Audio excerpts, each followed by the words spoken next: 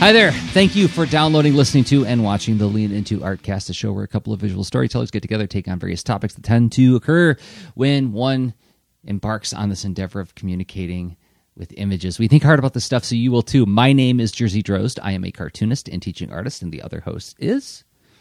Hey, I'm Rob Stenzinger. I make interactive things. I teach UX and creativity, and I also coach about it as well. Coaching. I have a feeling we're going to talk a little bit about coaching today, Rob. It's good to see you, by the way. Nice to do another show with you too. But the topic for this week, I think I'm going to ask for your coaching. I think that's great. I think I think it's exciting to do some kind of sharing like that and demonstrating a process, but it's not like that coaching is now you'll see some prescriptive thing happen. It's good. It's going to be a different kind of conversation. So I'm looking forward to it too. Yes. Demystify. Yes. And yes, we are very, very allergic to prescription on the Lean Into Artcast. If you're new to the show, we typically record for an hour, and the first half is us talking about what the topic looks like when we're engaging with it, and then the second half is how we think about the topic. And the topic this week, and I'll hit the music in a second, is finding momentum midway through a thing. So it's October. What is this? This is October 10th. We are a third of the way through the Inktober challenge or season of creative challenges. There's a lot of other ones going on. And we talked about this a few episodes ago, like hacking creative challenges. You have a workshop on this about hacking creative challenges. We should mention too, while we're on that topic, which is at Skillshare and Gumroad, linked in the show notes. But this year to hack my Inktober was I decided I was going to try to write and draw a graphic novel pitch in 31 days, an hour a day. And 10 days in, highs and lows already starting to happen, hitting points where the work gets hard, the work gets frustrating, and then I mark it in my ETP. There's my hour that I got to do this thing. Am I satisfied with it? I don't know. And then I look down at the calendar. I'm like, oh my gosh, there's 21 days left to do this thing. So it's like momentum becomes an issue, right? Like finding ways to keep myself not only motivated, but feeling like this is building into something and that I'm not just sort of like throwing things at a wall. That becomes part of like the psychological toll of doing this thing, right? Yeah, really. There's a lot of different ways that you can do, like you can show up at your creative efforts, your time, your allotment. You're juggling different projects, different hats, your whatever, day job, side gigs, what have you. You got a chunk of your day to do a thing. And how do you show up? And what does it feel like? What happened? What's the outcome? What did you expect? Did you meet that? And the whole story ends up, you carry something with you at the end of it. Yeah. All right. Well, then how about we play the music to bridge us over into talking about the topic in earnest? What do you say? Sounds good.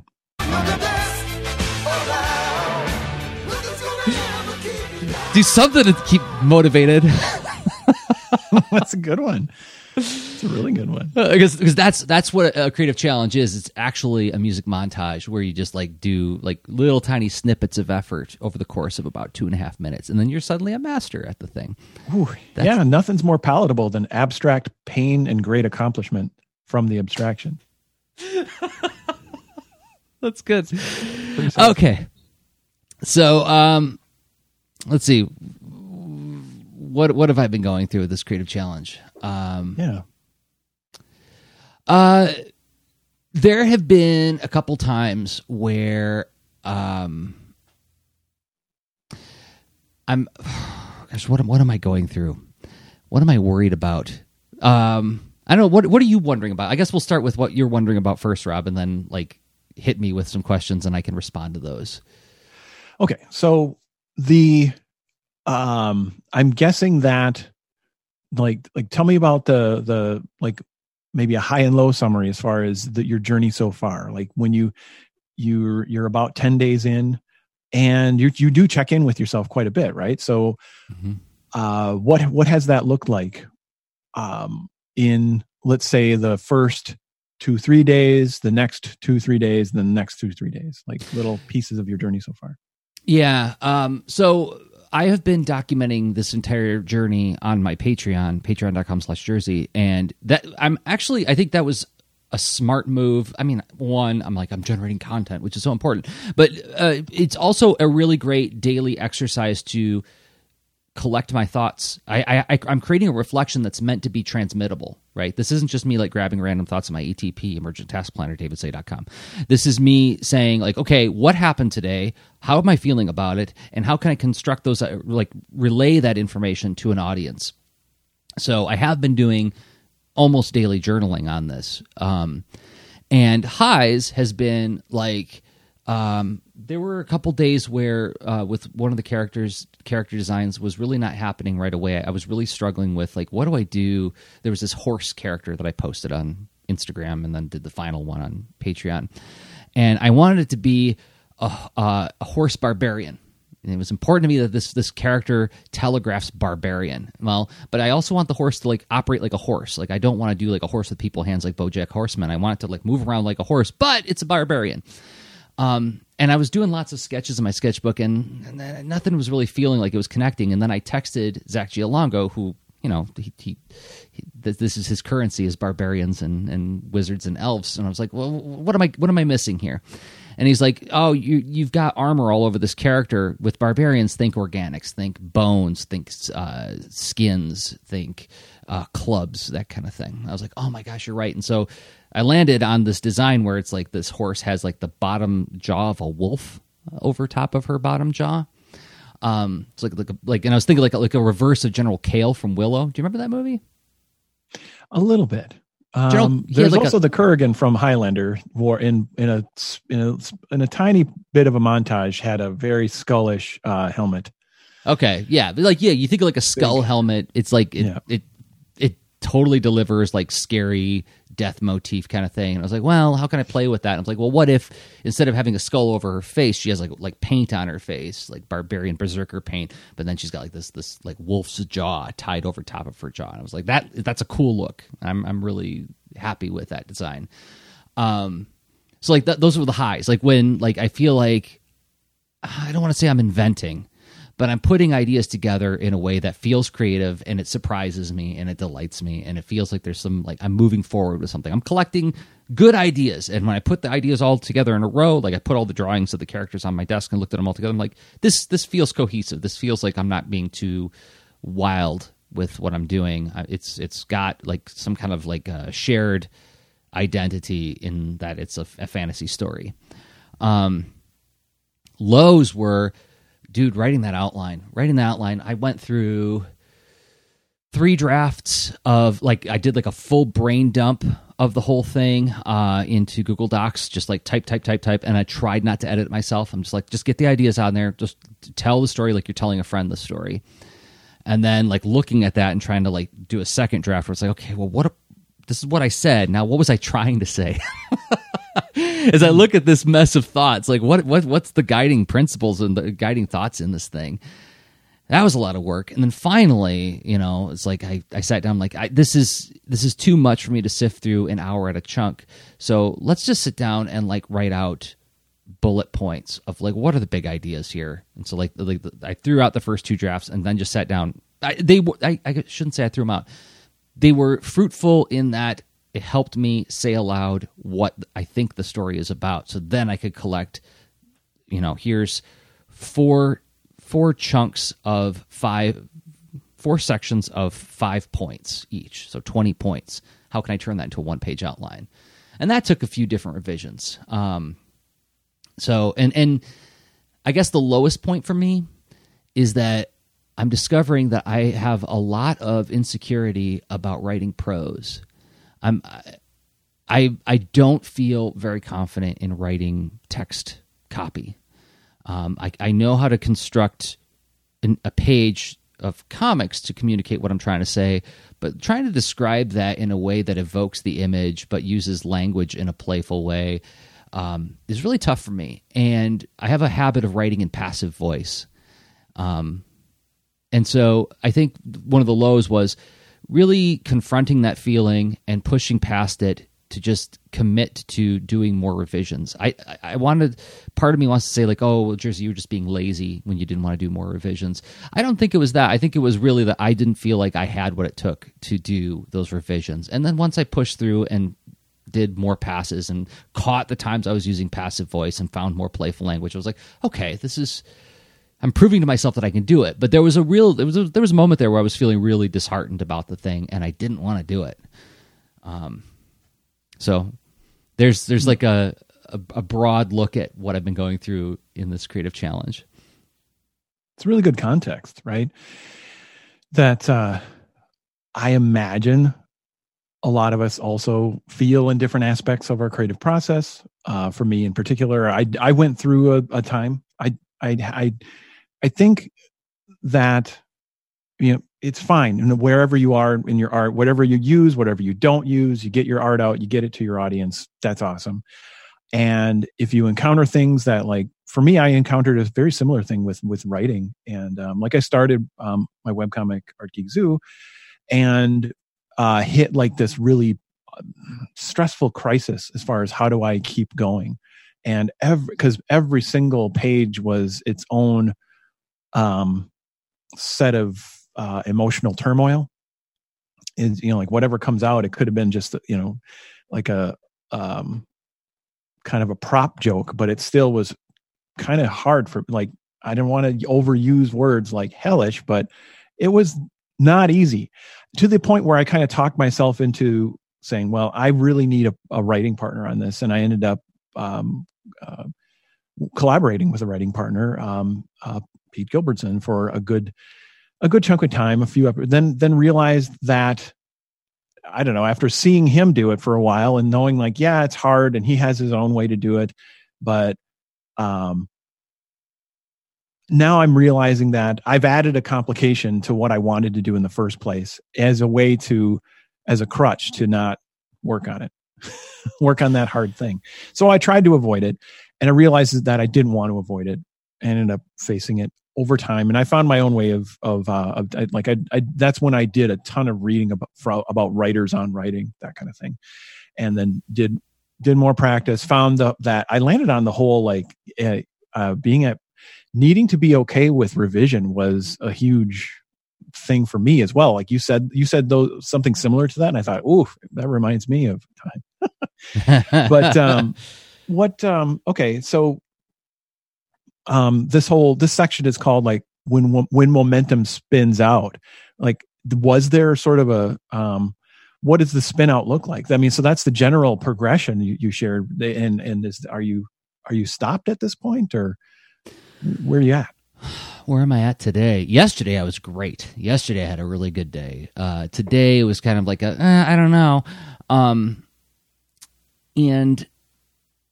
But okay, so let me describe like when it spins out, what that looks and feels like. I have to say that probably a big part of it is the ticking clock.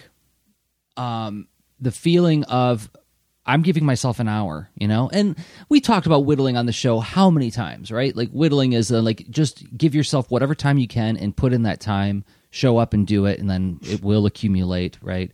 I wrote my first graphic novel that way on my lunch break at my day job, 30 minutes out of whack for 2 years. And then I had a script. And it probably felt this way back then too, but and I know it feels this way now, is when it's not working very well within the first 20 minutes, I wouldn't say a panic, but an anxiety kicks in that, oh, crap, I only got 40 minutes left to do this thing, and I really have to punch out. I can't let this bleed into my other commitments, right? This is an extra thing I'm doing. I budgeted that hour, and that's really all I'm giving myself, and I feel like I can be pretty disciplined about that. But that discipline means that it's an inflexible, end time, and when it's not working, and then you're facing the ambiguity of, well, how do I make it work? And am I going to have anything to show for my time today? Yes, I'm going to have something to show for my time today. Like, all effort adds up to something, right? There'll be some kind of thought or discovery at the end of all that effort when I put it all together. But there's also this idea of this particular creative challenge. So I'm trying to ship something, a little piece that I can share every day. So that adds an extra. So there's the ticking clock, and there's the whole, like, I got to have something. And there was a sense that what I share should be some positive artifact of accumulated effort, right? I can't share failure. Nobody wants to watch that show. So I'm just explaining what was going on in my head, right? Like, this is the psychology of the spin out of, like, well, gosh, it only took 6 days, and now I'm really not, I'm gonna putter out, and I'm not gonna have anything to deliver today. Does that set me back the whole month, right? Like, I tightly budgeted everything, and I've got everything in these little time slots so that I got to ship this thing today. Otherwise, it's going to bleed into the next thing, and now I don't know how that's going to topple down the Jenga tower. So that ambiguity of the first 20 minutes, it not working, leads my brain down this spiral of anticipating all these problems, which takes me out of the moment of trying to solve the actual problem, right? So you're anticipating the problems, kind of like, maybe you're not going to reach today's outcome. Maybe you're not going to reach the collective outcome. And also the story you have to share isn't like, la la la, making thing, woo hoo hoo. It's, I'm making this, it hurts. Yeah, what I should have shipped that day was a video of me just, like, typing like this at a computer and screaming, right? No, I that was melodramatic for the purposes of comedy, but I mean, of course, I'm joking and being playful, but no, but it is serious too, like what you're describing, and what I want to ask you is, it's related to my workshop. Is it sounds like you've cranked a lot of variables to high difficulty, right? So where's the flexibility in your system? That's what I'm wondering.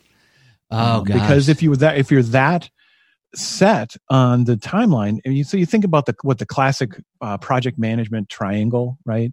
So you've got your time, resources, and quality. Different ways, different words for those big buckets, but it's kind of like the time and the attention you put into it, or the skills, right, that are involved in the attention, but the time that you've allotted over, for sessions, over what duration, but then, and with the quality and the particular outcome or output. People post kinds of those triangles all the time, right? You can get fast, cheap, or good. And yeah. So, it sounds like you're going for a triple there, and I don't know. No, you're right. That's what I talked myself into. Here, I can pull up I actually did a spreadsheet for this.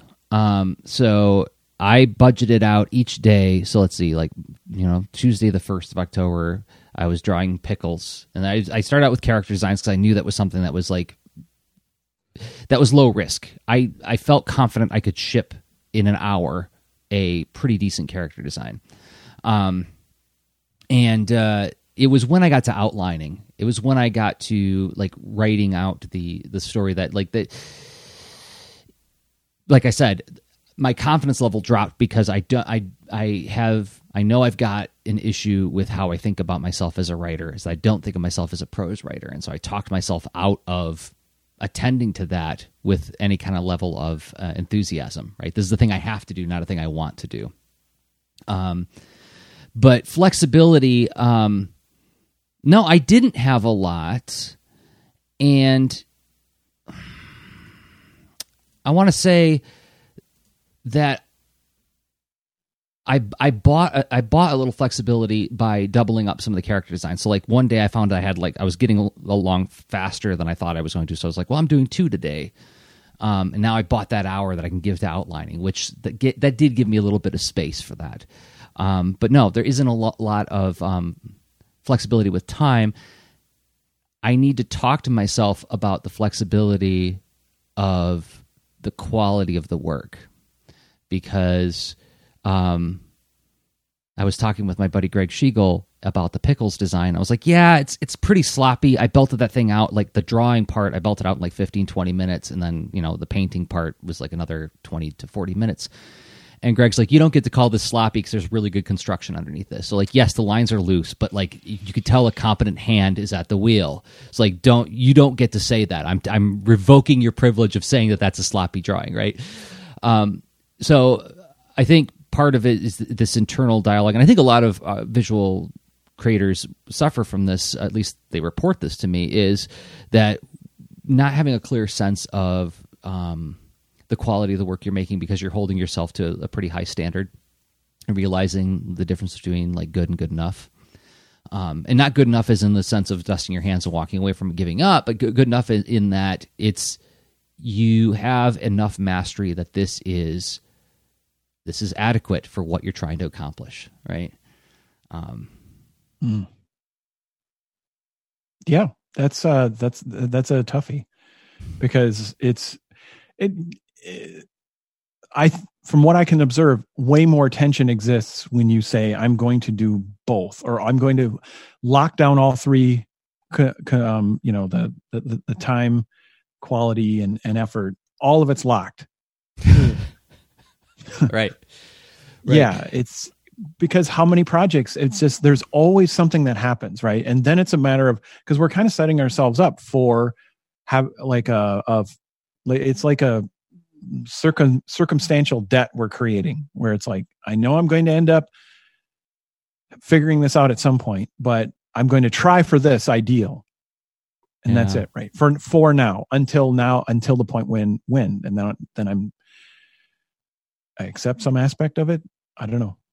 Well, I think too that I've talked myself into a sense of wanting this to really be done at the end of 31 days. Like I really want, out of a sense of not wanting to have to touch it again, out of a sense of, a little bit of bragging rights. Wow, look what I did in 31 hours. I made a thing and it's ready to be shipped. Well, I could write a book about this now. There's a sense of that kind of pressure behind it. So yeah, losing the sense of perspective of what am I trying to say?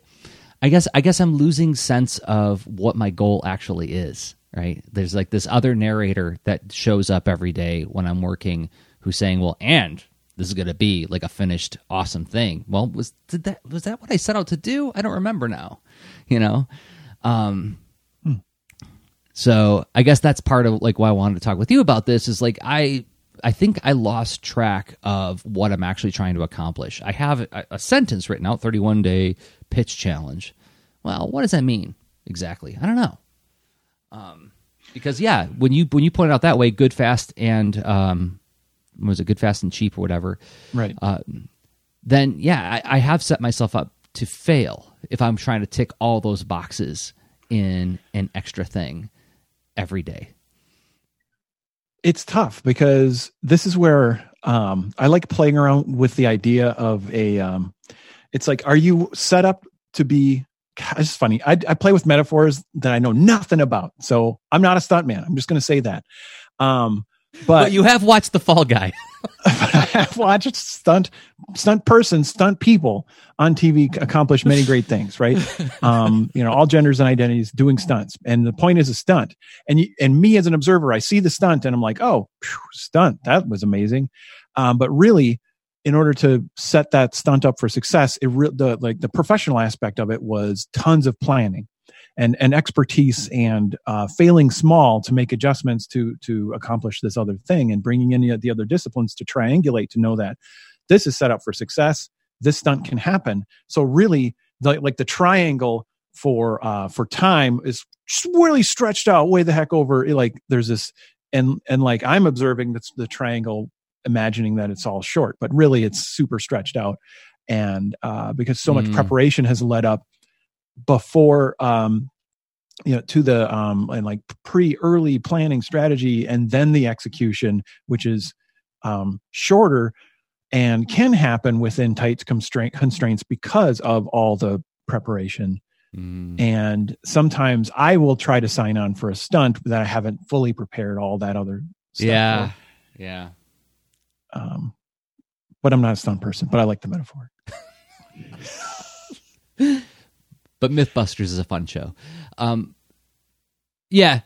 Well, and so I guess that was another thing that I really wrestled with when the down parts happened, is like I was saying earlier, is like, well, you're only supposed to share the good stuff, right? Nobody wants to listen to me whine about like, oh, who knew this was going to be hard? But if I set up something with like enough fragility that there's probably going to be failure, actually any project I've ever done, there's going to be failure at some point or another along the line. And realizing that was a transmittable part of this thing, I think, helped me keep going, keep that momentum. Is that no, the not being sure is part of that journey that's worth sharing. That was today's entry that I posted. I'm like, look, I'm not sure about this one. I had my hour, I used it.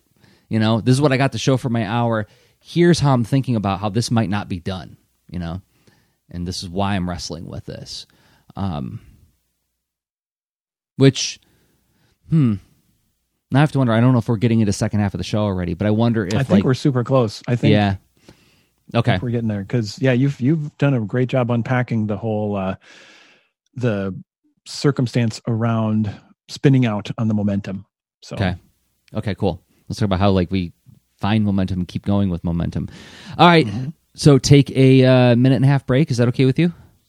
That sounds wonderful. Okay. Really huge and a very good reason to take this break. Yeah, we do. Take a breath, and we're going to thank some people who make this show possible. Those people, those folks who support us on Patreon. Yes, patreon.com/leanintoart is the website. What is it? It's a way for you to give us a monthly upvote. If you say, I believe in Jersey, I believe in Rob and what they do, I want to make their show more sustainable, I'm going to contribute as little as $1 a month. And let's thank 5 people for doing exactly that. Good to be curious. Thank you, Good to be curious, for believing in us and what we do. You can find them on Twitter at Good to be Curious. And Jodels Pox. Thank you, Jodels, for supporting us. You can find Jodels on Twitter at JBombArtist. Also, Chris Watkins. Thank you, Chris. It means a lot to us. And Cameron Callahan. You can find Cameron on Twitter at Cam Callahan. And finally, Tim F. Thank you, Tim. You can join them all at patreon.com/leantoart, where you will find every show we make, as well as the extra leans, the shows we record once a month, and they're only for people who support us on Patreon. Those posts become an open mic thread where you take the discussion wherever you want. And the extra leans are usually me and Rob just like sort of riffing on an idea live. It's like sort of us putting together a Lean Into Art episode on the fly, and usually just starting with a prompt where Rob says, hi, Jersey. And then we take it from there. And we always find something. So you can find those at patreon.com/leanintoart. Thank you, everybody, for supporting us there. It means a lot to us. It really does. And thanks so much for those of you who will join them. Okay. Let me hit some music. So, changing it up. Oh, this is motivation. Yep. Punch Castle, get some Dragon Balls. All right. Okay. So, yeah, Joseph's in the chat and responding to things that I was saying earlier about like feeling like I've lost what my goal was, and he's suggesting, I think you said you wanted to have something in hand for when editors came around. This was a good way to do it in a short time. So yeah, I maybe I did have that sense from the beginning that I was trying to create something that was pretty done, that was pretty close to done, and see if I could do it in 31 days. But I think, if I remember right, I kept that cautionary language of let's see if I can do it. and it's just it's so funny how like, well, I mean, it's like any game, you want to win, right? Like I keep thinking of the example I always go to in my head is Quadraxis in Metroid Prime 2, this giant 4-legged walker mini boss who is just a beast. Like I couldn't do it. I tried for years to beat that guy, and finally I had to go to a younger friend. I'm like, can you do this for me? Because I can't get past this guy. I watched playthroughs. I read tutorials, and I'm like, I can't. It's too big. It's too hard. And when my friend beat it for me, and I got the cool annihilator beam and everything, I'm like, yeah, this doesn't feel as good. I wanted the epic win face, you know. Oh, that's rough. Yeah. So yeah, getting that pass. That's interesting. Because I'm excited in a similar way. Maybe I will feel some kind of loss or what have you, but for some games that it's like it's nice to have a dialogue. So if the game is like a project, how can you have a dialogue with the project to dynamically adjust the difficulty at times, where it's not like, oh, now I'm playing it on easy mode forever and I no longer feel connected anymore, right? Like, well, what if I can just back off a little bit right now for this boss thing that doesn't feel reasonable? How do I adjust and then keep moving and maybe crank it up again later on? And if I get that excitement, and when it's, because there is some kind of, like, games are funny, the way they present these optional obstacles and challenges for us, where I'm excited to try this, kind of what you just said, with the what's the latest Spider-Man called, PS4? Because I got the game, I played it for a little bit, I enjoyed it. I got to this sort of it's someone's captured in a museum thing, and it's kind of Metal Gear Solid sneaky like. The controls get a little bit more complicated. They introduce simple and it gets more and more complicated. And it's at the complicated peak in this situation. And then I didn't have time to play it for a few weeks or even a month and a half. I forget, right? I come back to it, suck. Can't get it done. I just utterly I became inept Spider-Man intern in weeks. And not that it was, I don't know, maybe even, not even was whatever. Interns can be great, whatever. I'm being jokey, right? But it felt really bad. And I thought, well, now what? Anyway, but turns out I heard from a friend that I can change the difficulty on the fly and it's not permanent. So, oh, that's awesome. What a funny, cool thing to introduce. Yes. Oh my gosh. If that was in Metroid Prime 2, I would have enjoyed that game a lot more. Yeah. Oh, and that's an interesting thought too, is like thinking about your project. How can you dial back the difficulty and then turn it back up when you're at a point where you have more capacity or more presence of mind? The thing that I think is challenging about doing like a monthly challenge like this, where it is time boxed in such a way, it's like we get an hour a day, is that you're not always mentally in the place that you need to be in order to do it, right? Like I've had projects where it's like, it's really like, it spans a couple of days. I'm going to work on this thing for like 3 or 4 days. And like, it's been so exciting that I get up and I just want to get right to work on it. Like, I don't even want to shower. I don't even need coffee. Just let me at it. I want to do this thing, right? That's happened before, but that's very infrequent. Like my enthusiasm for a thing ebbs and flows, right? There are days where I'm just like, yeah, I'm going to do it. I'm disciplined and committed and I will do it. But like, I'm not really like joyously relishing in this, right? And then when it's a creative challenge where there's like, at least in this particular one that I'm describing, where there's different kinds of skill sets that I'm bringing to it every day. Today I'm going to do more drawing and more thinking about character. Next day I'm going to think about outline and plot and theme. And then maybe this next day I'm going to design some elements that are going to appear in the pitch or in the story. I got thumbnailing coming up. I don't have to thumbnail 5 pages, right? It's asking me to do different things at different times, and those all have different different levels of enthusiasm, different energy commitments, different levels of mastery. And so now, how do I manage that? How do I show up with the appropriate amount of enthusiasm, energy, mindset, attention, so that I can jump right in and put in my 60 minutes and feel like it was time well spent, right? That's you bring up an interesting situation. And would you like to do some coaching on this? Yes, please. Okay. All right. So how you doing, Jersey? Today, I'll do the thumb scale. This is like not awesome. This is super awesome. I'm like just above the middle, like right there. All right. Right on. So what, in that sort of middle situation, I understand you want to do a coaching session. And what were you thinking you wanted to talk about today?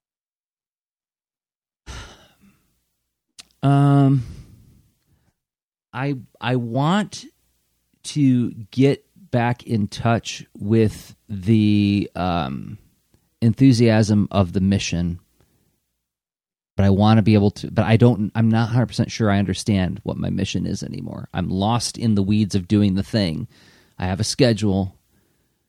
I'm not 100% sure why I'm doing this. Wow. So is that so what would you like to dig into with that? I mean, there's a lot of facets there, and then you seem to have a lot of there was a big opening when you hit that. I'm not sure. Yeah. I know why I'm doing this. Yeah. Why am I doing this thing? I guess. So what would make this a successful session? Like, what would you like to take away from it? I would like to feel like what I'm doing with this thing is meaningful enough to me that I don't feel like I'm wasting my time, and that I don't feel like, okay, as I think about it harder, think about it more. I'm doing a lot of thinking about, like, who is this for? Who's going to interact with this thing? And I'm making decisions based on what I think that their assumptions are going to be. I'm making decisions based on what I think is appropriate in 2019 versus, say, 1983. I'm thinking about things. I'm thinking about a lot of other parties, and there's a voice in my head that says, "Dude, just do what makes you emotionally, psychologically wild. Go to that." And then that will be transmitted to the audience. But then the other part of me that's negotiating says, like, yeah, well, I've done that before, and I've had stuff not connect and had stuff not sell. Maybe I should do a little bit of hypothesizing about, like, what I think is, like, what's moving the market right now, and how can I tailor my presentation to say, yes, this fits in with that, right? This is excellent for that place in the market. Like in pitches, they want you to do, like, read-alikes. What is your book like? Where would we shelve it? So, I mean, like, built into the structure of a pitch is that thinking. So, like, I think what partly gets me frustrated is thinking about, I get resentful when it gets hard because I think about, well, who am I even doing this for, right?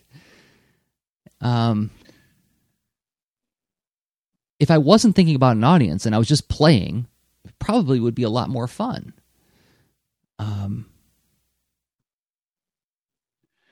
So, what makes you think of it in that way? Fun conclusion. The fun? What makes me think of it is fun? Mm-hmm. When I'm doing something that feels like I'm inventing and I'm creating something that only I can create. I feel like when it's something that has an essence of my voice and it reflects what I think is interesting and valuable in the world.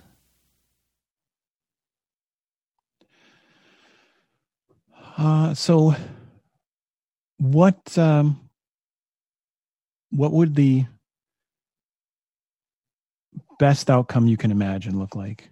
Thinking ahead, having succeeded with this. Best outcome. I get to do a story exactly the way I like to, and a publisher gives me enough money to live on while I create this story, and then becomes a partner with me to help market this book to the audience that I want to read it. I think that's a reasonable goal. I didn't say that I want to be rich. I don't want this to be like a New York Times bestseller necessarily. I just want it to be sustainable, and I want kids to be able to read it. So, what do you think we could talk about today that would help you move you forward toward that?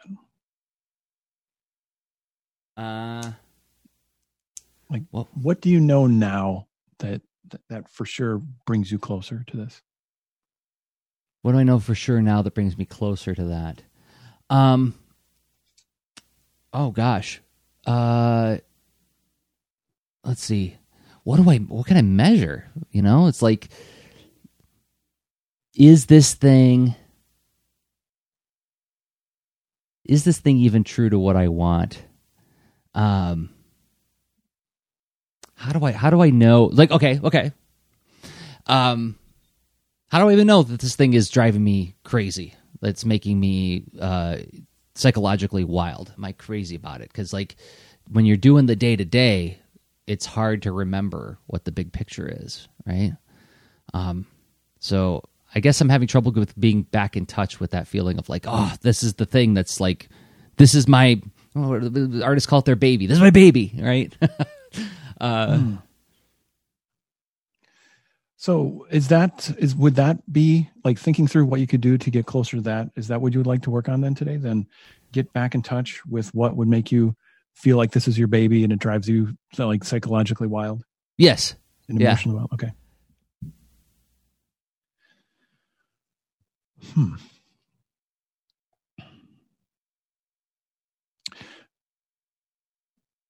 What are you doing already that's helping you get there? What do you mean? What am I doing already? Like, yeah. What are you doing to get back in right now? Like, what's working that's helping you feel that? I feel like the character designs are strong. I feel like the premise is tidy. It's not overwhelmed with too many things that I love.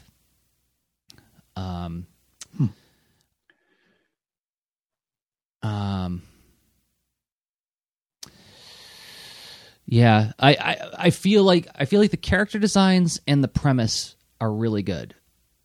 I don't necessarily know yet. I guess a big point of ambiguity is the world building, the designing of other elements that exist in the world. I don't have a clear picture of them in my head yet. And so either something that you have felt this driven wild feeling, mm-hmm. right? Mm-hmm. With one of your projects. With Rockets. I mean, I felt like we were on fire the entire time. Well, not the entire time, but for most of the time, I felt like we were on fire because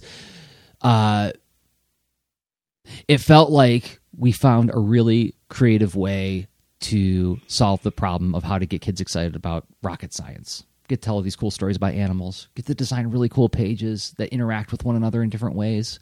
I felt like I was being a little bit inventive as a storyteller. I didn't feel like I was just doing like rote, grid panel layouts of, one moment per panel. I feel like I was celebrating what comics does really well. That all makes me psychologically wild, right? What would it look like to do that on this project?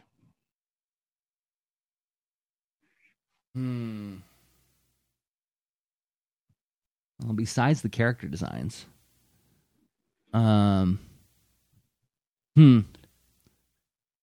As it could look. It's in your output, perhaps, but in your actions and what you're doing with your process, your day, your like what it looks like to bring that. Oh, I see. Can you touch with this being like your baby that you're wildly passionate about? Yeah. Well, part of it is, I guess, like with Rockets, that was basically my full-time job while we were working on that book. So I had a lot of time capacity for this that I don't have with this pitch. So there's a lot more time to solve the problems, for one.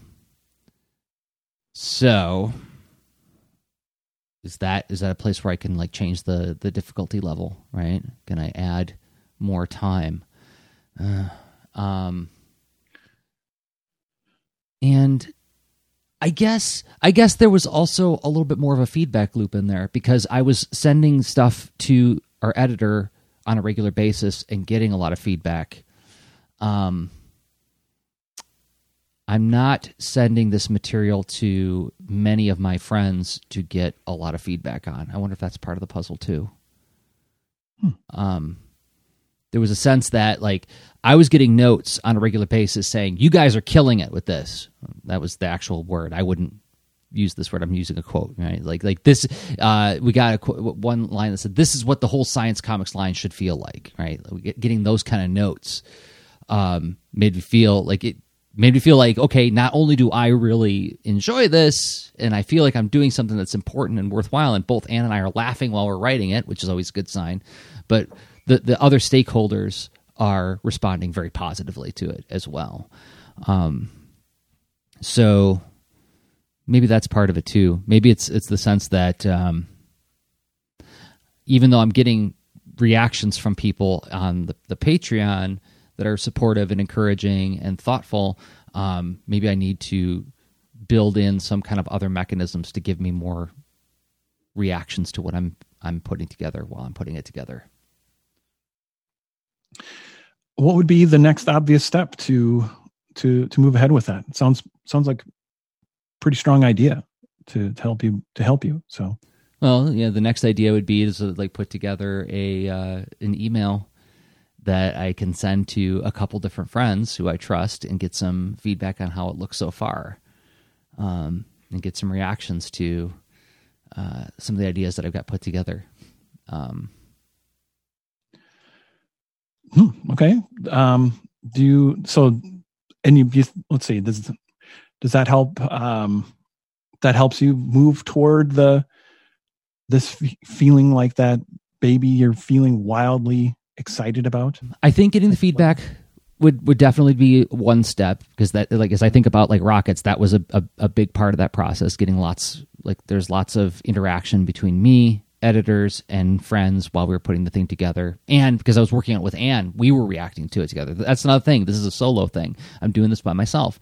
But then I think the other piece that characterized why Rockets was so good was we had the bandwidth to do it. I was working, and I know this isn't the healthiest thing in the world, but we were working like 12, 15-hour days on that thing sometimes, which was exhausting at times. But there were other times where it felt like, wow, I just put in 8 hours and I didn't even notice it, right? And having that much time to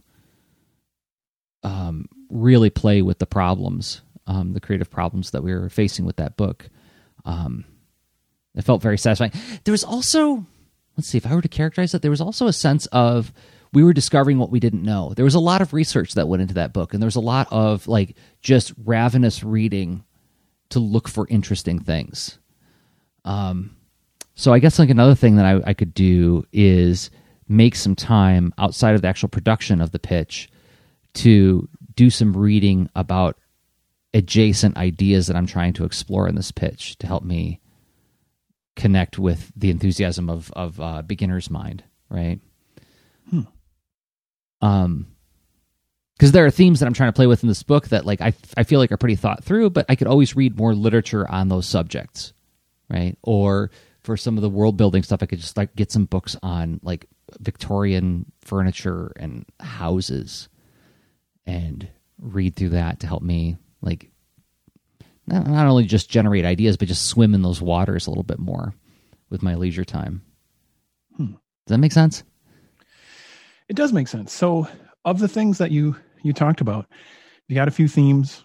I'm hearing, it's like there's the time aspect, your bandwidth availability, the not working in a vacuum in a way. That's my paraphrasing. You mentioned getting feedback, and you mentioned working with someone was nice, and that helped you with feeling satisfied. But what of all that you talked about, like, what's that?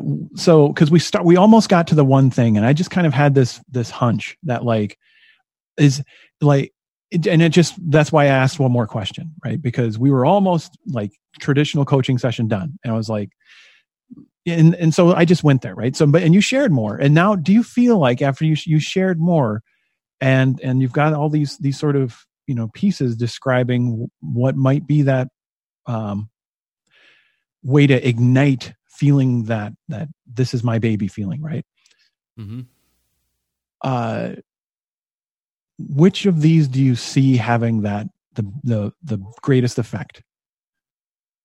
The more I think about it, yeah. Thank you for letting me think this stuff out aloud, because I didn't. But by giving me that context of like, go back to a thing where you felt like everything was firing on all cylinders, you were really psychologically motivated. It took me a while to think through and talk aloud about it, but then getting to that idea of like, probably some of my happiest memories of working on rockets was going to the library with Anne and just sitting in, like, we went to the University of Michigan library, so we couldn't check any books out, so we just sat in the library and just read for hours. Like, that was our date night for 8 months. It was like, Saturday night, we're going to the library, we're going to read books about rockets. And I remember finding the book where it told the story of Claude Ruggieri attaching parachutes to rats to advertise his fireworks business and being like, Anne, look at this right now, like, this is amazing. We got to put this in the book, those kinds of discovery moments made, this is going to sound so lame. Like 13-year-old me is rolling his eyes so hard right now. It's like the learning new stuff aspect of making a thing is part of the flavor of making a thing. And I hadn't been considering that. So I think the thing that's going to make this thing feel more exciting to me is if I set aside some leisure time for research on things that could be contributed to this book, whether it's visual design elements, like I was saying, like Victorian architecture, furniture, etc. Getting some books on, demons, spirits, folklore of that nature, and then also getting some visual research on statues, because there's an important statue in this book that I haven't finished designing in a way that I feel satisfied with. So, okay, research it is. Okay, what's the one step you can? What's the next logical step you can do to move you toward getting some research going, or getting? Because it sounds not like an event. Like, I'm going to check this box of research off. It sounds like you're starting a bigger thing. But when would you get started on this? I would. What makes sense to me is to write out a list of subjects that I could begin researching on, and then the next step is going to my library and looking for actually going to the library's website, see if those books are on the shelves at my local library, and then going to my local library this afternoon. That's really awesome. So, all right, that sounds like that's what you're going to do next, and that this is exciting, and it's wonderful to be here, part of your process as far as moving forward and whatnot. Different folks have different interests as far as accountability. That's another aspect of coaching. So, would you like to basically text me later or some kind of message, and then do you want any kind of feedback or reaction or high five to that? So, do you want that touch point, and then what kind of result do you want out of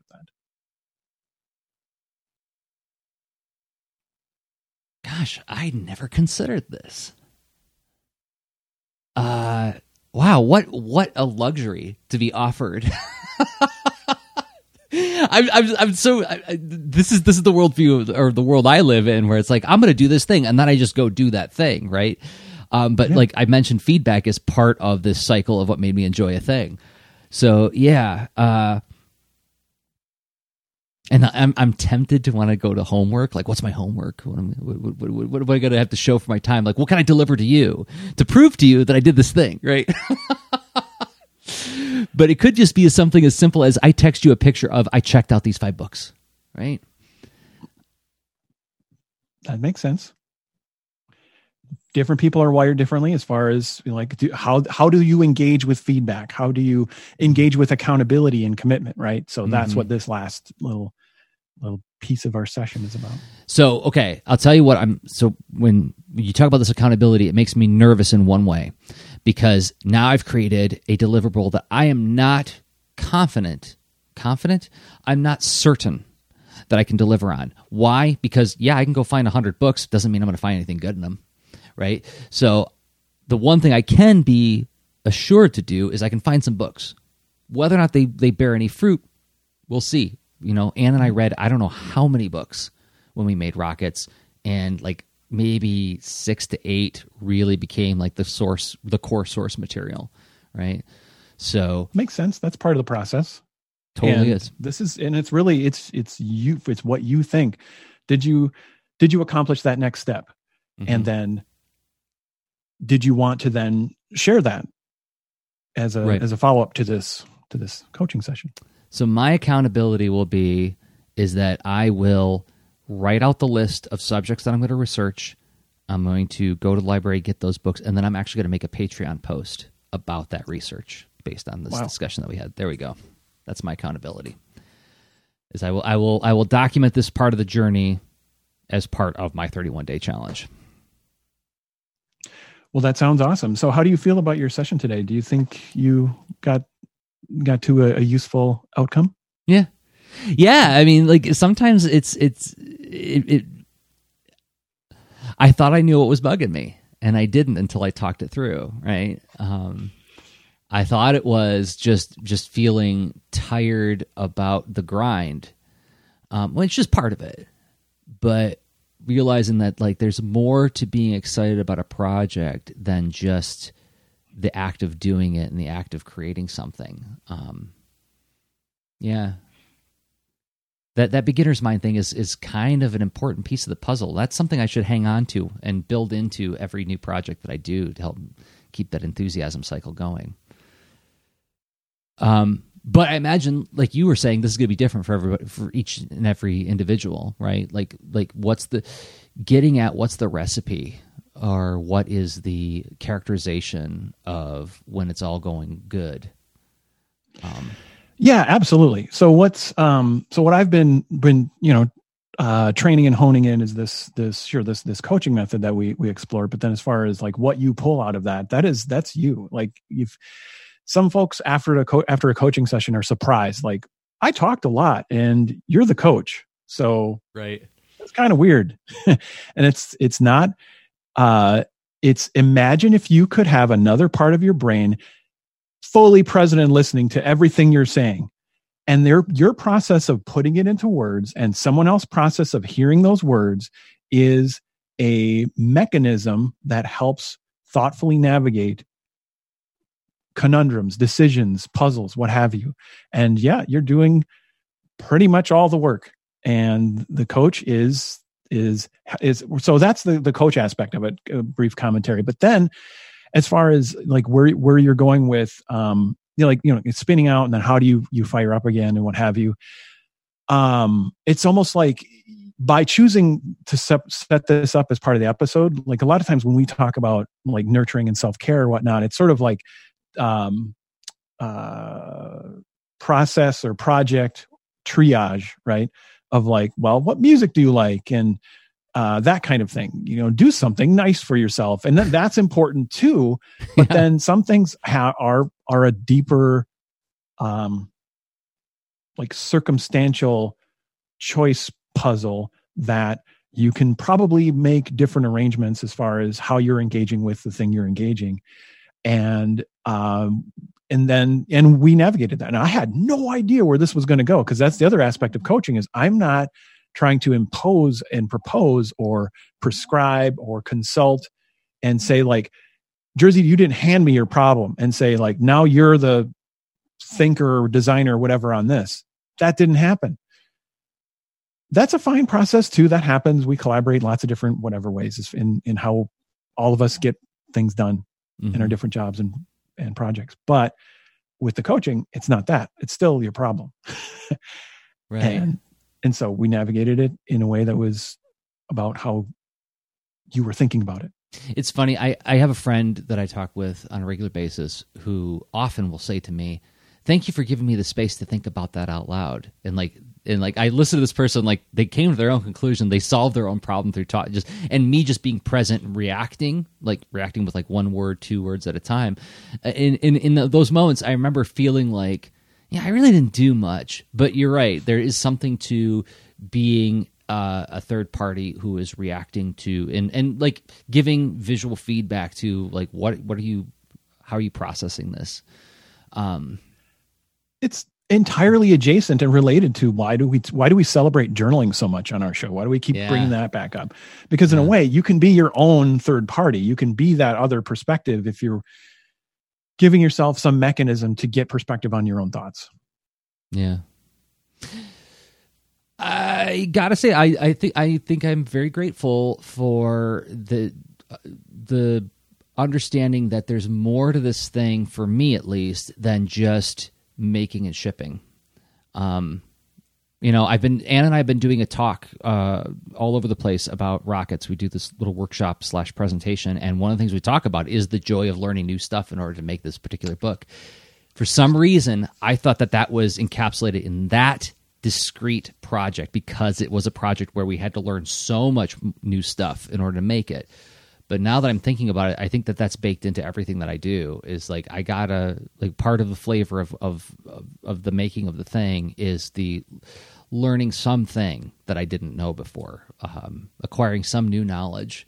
And that's going to happen through the making of the thing, like just like the skill acquisition of drawing over and over again. But also the subject matter, intellectual stuff too. So that's cool. That was fun. Yeah. Thanks for letting me be here for this process. That's cool. So we got to take one more break and then maybe see if we can find a final thought in there someplace. Yeah, I think that sounds great. Okay. So, we'll be back in about 1.5 to 2 minutes to conclude with final thought. But before we do that, we have to thank some other people who make this show possible. Those people happen to be us. We make the show possible. We make all sorts of stuff, and then we interact with the stuff that we make and bring those thoughts to the show, just like we did today. And the thing that I made recently that I hope you will check out if you haven't already is Boulder and Fleet Mining for Trouble, which you can find at books.jdrose.com. That'll take you to the Indie Planet store for my books that I published there, self-published there. And the book Mining for Trouble is a 92-page graphic novel-ish, graphic novella, whatever you want to call it. It's a comic book. And in it, a bear and a bird go on adventures together, try to help people, and they wind up getting embroiled in this battle with these mineral girls, these girls, these bandits who are stone creatures who live off of eating precious metals. So of course they took over a mine, and so that they could just raid the stores and live off of all the precious metals. The bird, has no problem using physical violence in order to solve our problems, but the bear doesn't like to hurt people. He'd rather make friends, and so he tries to find peaceful solutions. That becomes kind of difficult when you're facing a gal who can shoot crystals out of cannons on her arms. Once again, it's at books.jdrosd.com. Now, you just witnessed a coaching session with Rob on the show, and that leads to the segue to ShieldStenzinger.com. What is ShieldStenzinger.com, Rob? Well, it's a coaching business that my wife, Kate Shield Stenzinger, and I started. And each of us is a coach, and we provide a service a lot like we just demonstrated on the show. Honestly, it's about navigating decisions when you have something that, every one of us gets in our own way at some times where there's some opportunity or there's multiple things going on, and which path is the option? Which thing do you want to work on first to move yourself forward, and where are you going and all that? And navigating that with a coach is a different kind of experience. It is an upgrade, and it can be it is a helpful service essentially. And it's not counseling. It's not, therapy, what have you. It's coaching, and it's its own thing. And so whether you as an individual are thinking like, oh yeah, this could help me with my professional development, my creative project or what have you, or, hey, maybe you and your significant other are into like starting a business, or one of you is, and and you're working on your together things and then your business thing or what have you. So Kate focuses on that, helping, couples navigate that kind of thing. I focus on, especially folks, making products, and how do you create positive change and all that kind of stuff, individually and collectively. So there's a lot that a coach can bring a group of people as well. And if you want to learn more about it, you can set up a free session. Just go ahead and book one now. Just go to an easy URL for my coaching is just robcoach.me. easy to memorize. And then just book a discovery session. You can learn if I'm a fit for you and what the coaching thing feels like firsthand. You got to witness Jersey go through it. Well, no, you can feel what that's like on your own. You can do the same kind of thing setting up a session with Kate as well. Her easy URL is mycoachkate.com. robcoach.me and mycoachkate.com. Did I get that right? Mm-hmm. Okay. That's right. Okay, great. And then the final thing we want to point you guys at that we make is, well, we didn't make it, but we manage it. Lean Into Art has a Discord now. We have a Discord server, so you can, there will be a link in the show notes for this episode, the invite links you can join. There are public places to post work. You can do topic requests or comment on episodes, follow up on episodes. Please name the episode that you're following up on. And then we introduced a new channel in there called Challenge Quests. So if you're doing like any of the creative challenges this month, you can contribute them there. Also, we got Art Sound Off coming up. That'd be a good place to post them as well. And then for Patreon supporters, there are 3 private channels. There is Castle Level Up, where you can post work in progress that you're struggling with, getting some feedback from the leaners. I recently posted a panel that I wasn't crazy about there and got some good feedback from the fellow leaners. And then there's Gentletown, if you're just looking for a high five from somebody, like, hey, look, I made a thing and I'm really happy with it. Somebody tell me that this is good too. It's not wrong to ask for a high five. So you can post that stuff there. And then there's even just a social channel where it's like, hey, this is something I'm just doing today. Look at this. Isn't this an awesome sandwich? The Lean Into Art Discord. 6 channels, 3 for Patreon supporters, and 3 that are public. And thanks to everybody who has been interacting with us on the Discord. It's been fun. Yes, it's awesome. It's a great experiment, and it's been going well. All right, final thought time. What are we thinking for final thought? Anything? Well, let's see. So we navigated. Like you did, like just the huge. I'm not gonna. Whatever. I'm gonna compliment you a tiny bit. Okay. I think it's awesome that you just did that modeling, being vulnerable and brave to just go through that whole. Here's the thing. Normally, I like to show up and not add, like, because I feel it's very similar, and I don't mean to put words in your mouth, but you want to show up and bring some kind of positive tool to be like, look at, I found an idea. Guess what? It's a magic sword to go solve problems. Boom. It's an idea sword, so it's free for everybody. Whoa. Keep moving. I got other stuff. See you later. And then keep going. And then the next one, and keep doing that. And that kind of sharing feels awesome. And then it's harder to do the other kind of sharing because honestly, why is it harder? There you go. That's the final thought. Yeah. Why is it harder? So I'm tempted to say that it looks like a lack of competence, which I don't think I'm quite as worried about these days. I feel like I have enough evidence behind me to show that I have competence in what I'm doing at least as a cartoonist. I'm not going to profess competence in any other field, but I'm a competent cartoonist, right? So I don't think it's that as much. I think I am... Again, very personally, if we want to examine this question on a personal level, I am very worried about wasting people's time. I am very, and I said this, I can't remember if I talked about this in the show or not, but I was in a workshop with, it was at the Billy Ireland. What was the name of the cartoonist now? I'm blanking on her name. I got her book in the other room.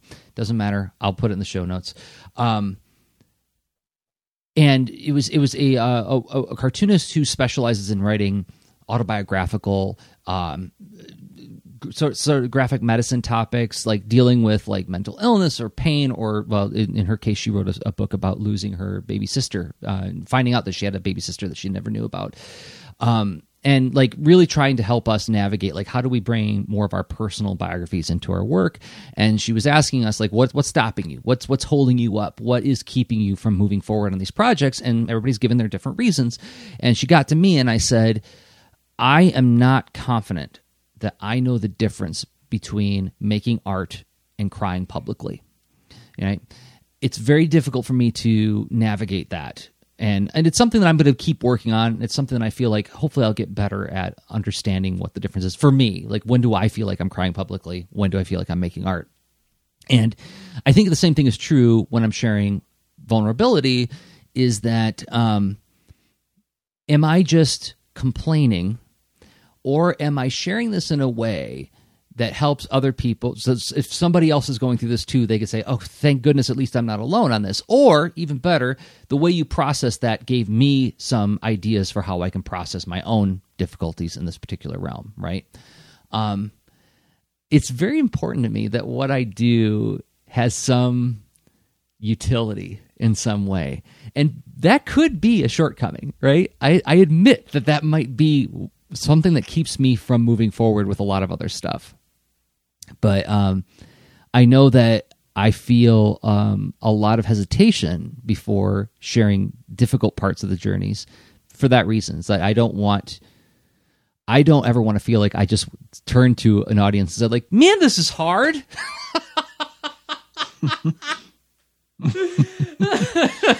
Did you know this is hard? Yeah, I suppose. I mean, on some level, that can seem sort of, I don't know, we can self-evident and assumed. We all have our own challenges. But then again, some people, we've said this dating back to the first Lean Into Art. Some people are really good at that, where it's like, they've got their ups and downs and they can perform with that well. Like, I don't feel particularly social when I'm having particularly big downs, at the very least, even big ups. It's weird. Like I like in 2008, I deleted a tweet where I was at an Iron Maiden concert because I was like too woo in public. Yeah. You know, and it wasn't a big, I was not intoxicated. I was just like, I was like, I don't know, does anyone care about this? I don't know. And I deleted it. Right. Yeah. Yeah. So any extreme, I work. Yeah. We both think a lot about who's going to hear what we're saying, who's going to interact with it. Yeah, for better or worse. And yeah, that's something I'm still processing, but yeah, I guess, did I answer the question? Like, why is it hard to share that part of it? It's hard if I feel like I haven't processed it enough to make it transmittable by my standards.